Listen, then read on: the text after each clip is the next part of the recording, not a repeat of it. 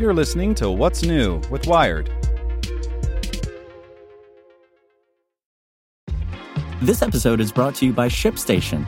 You know, some things take a lot of work, like sending little robots to far-off distant planets. And just as that's challenging, so too is running a successful e-commerce business, especially when there's so much to do.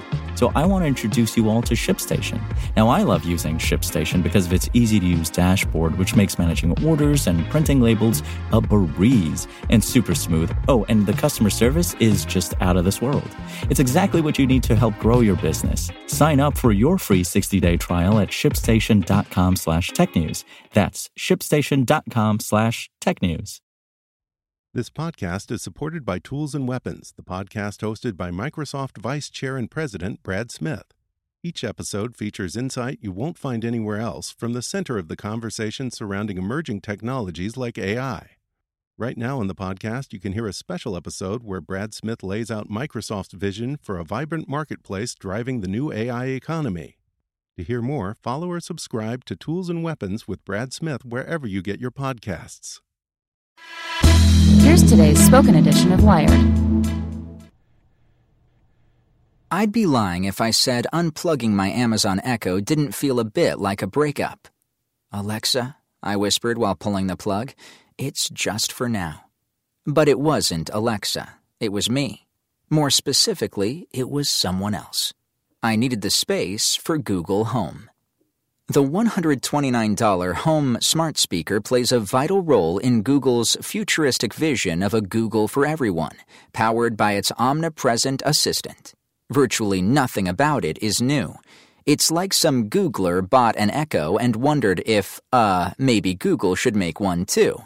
I mean, the product development timeline does allow for this. It's not a knockoff, though.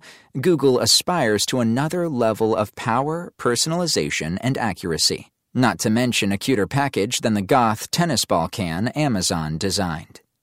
I like Home. It provides much of what Echo offers, while signaling far more product and platform ambition than Amazon. Great potential is worth only so much, though, and Amazon seems to understand better than anyone what's possible with these devices right now. Sometimes Home feels like sci-fi magic. Sometimes it reaches beyond its grasp and falls flat. The Echo is less impressive, but more reliable. The good news is, you can't go wrong here. You'll like them both, though neither is perfect.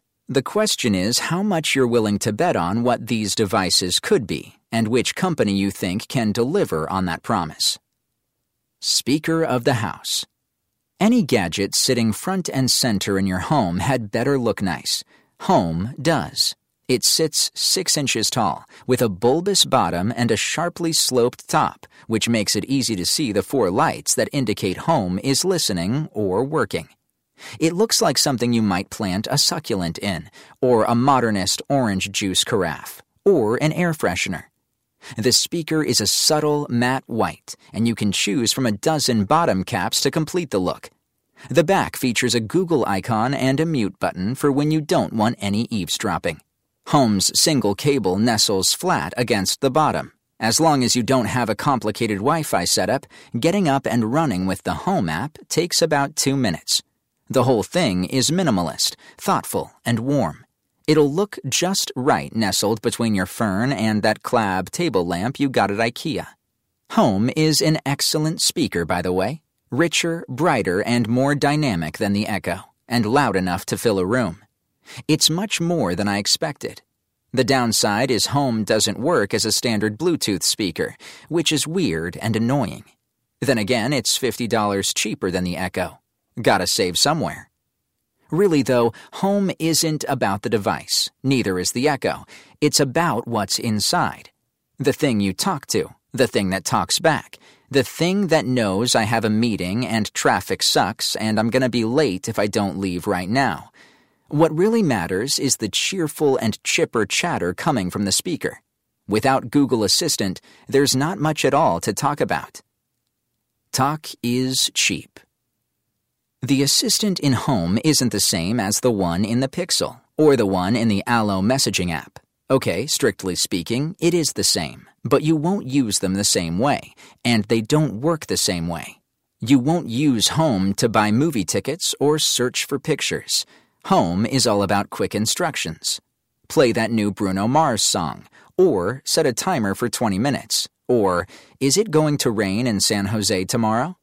Its far-field voice recognition seems to be just as good as Amazon's, so I can shout from across my apartment and still be heard over the TV.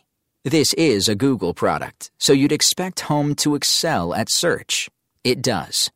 Home recited the answer to what's the difference between acetaminophen and ibuprofen, quickly informed me that giving my dog squash is totally fine as long as it's cooked, and told me the Cubs won Game 6. Google has spent the last few years refining the answer boxes that appear atop your search results and provide context. That work goes to good use here. In fairness, Home is shockingly stupid sometimes. When I asked when the next Baywatch movie comes out, Home told me 1989, not May 19th, 2017. Still, it hits more often than it misses. Its general googliness is the best thing about Home. Or, at least, it will be, someday. Maybe. Ads paint Home as fun for the whole family, recognizing your voice and tuning calendars, traffic, and news to your specific interests. Everyone can share a home, with their own personal assistant waiting inside. Except none of that works yet, which means anyone within earshot can find out my schedule just by asking. I'm going to propose to my girlfriend soon. She'll never read this and find out, so I feel safe telling you. But you'd better believe I won't be putting that on my calendar, just in case. Even the search, good as it is, shows no evidence that it's learning from my history or interests yet. Unlike using Assistant on a Pixel smartphone, Home suffers from not having a screen, making some information impossible to convey. When Assistant fails on other devices, it serves up a web result and hopes for the best. Home makes a sad sound and admits defeat. You say, "Text Anna, I'm heading home," and Home apologizes for not being able to send messages. But that isn't true. Or at least it shouldn't be according to that Home ad. Every time I say, "Okay, Google," my phone wakes up and Assistant appears, but a message indicates it is answering on another device. My phone knows Home is there. Why can't they work together?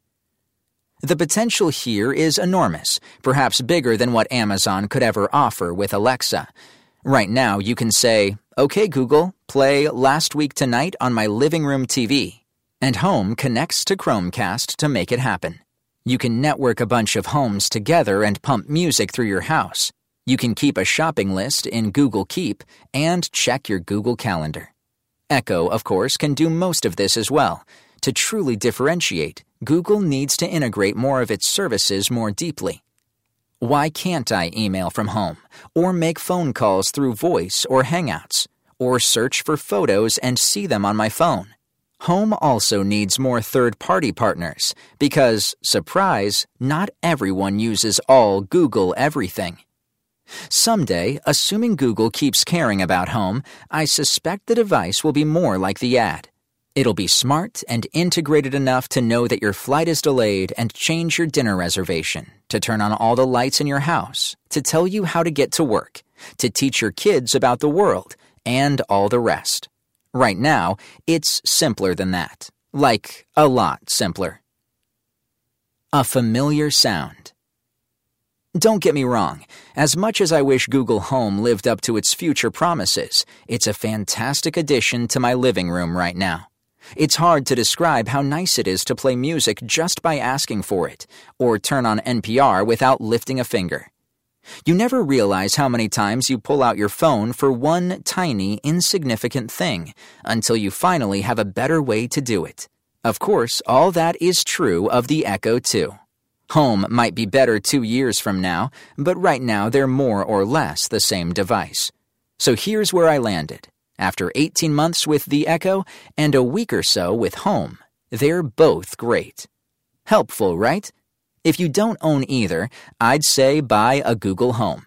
It's cheaper, It's just as good in almost every important way, and Google's ambition for both this product and Assistant in general is so high that Home should get really good really fast. But then again, Amazon does have Sonos integration coming, which is awesome, and it's way ahead with third-party partnerships. And I'm leery of giving Google yet more data it can sell to advertisers. Okay, never mind. Buy an Echo. Oh, and isn't it overdue for a hardware refresh? You know what? This is impossible. Both devices are excellent. Both have bright futures. Both are increasingly essential parts of your household. I bought a Home because I like the design, and I like the sound quality. If you buy an Echo because you love your Sonos and don't trust Google with your data, you'll be perfectly happy as well. There's only one mistake you can make, really. Not letting a smart speaker into your home at all. These things are great, and they're only getting better. This article posted by David Pierce. Want to learn how you can make smarter decisions with your money? Well, I've got the podcast for you. I'm Sean Piles, and I host NerdWallet's Smart Money Podcast. Our show features our team of nerds, personal finance experts in credit cards, banking, investing, and more. And they'll help you make the most of your money while cutting through the clutter and misinformation in today's world of personal finance. You'll get clarity on strategies to help you build your wealth, invest wisely, shop for financial products, and plan for major life events. Listen to NerdWallet's Smart Money Podcast wherever you get your podcasts.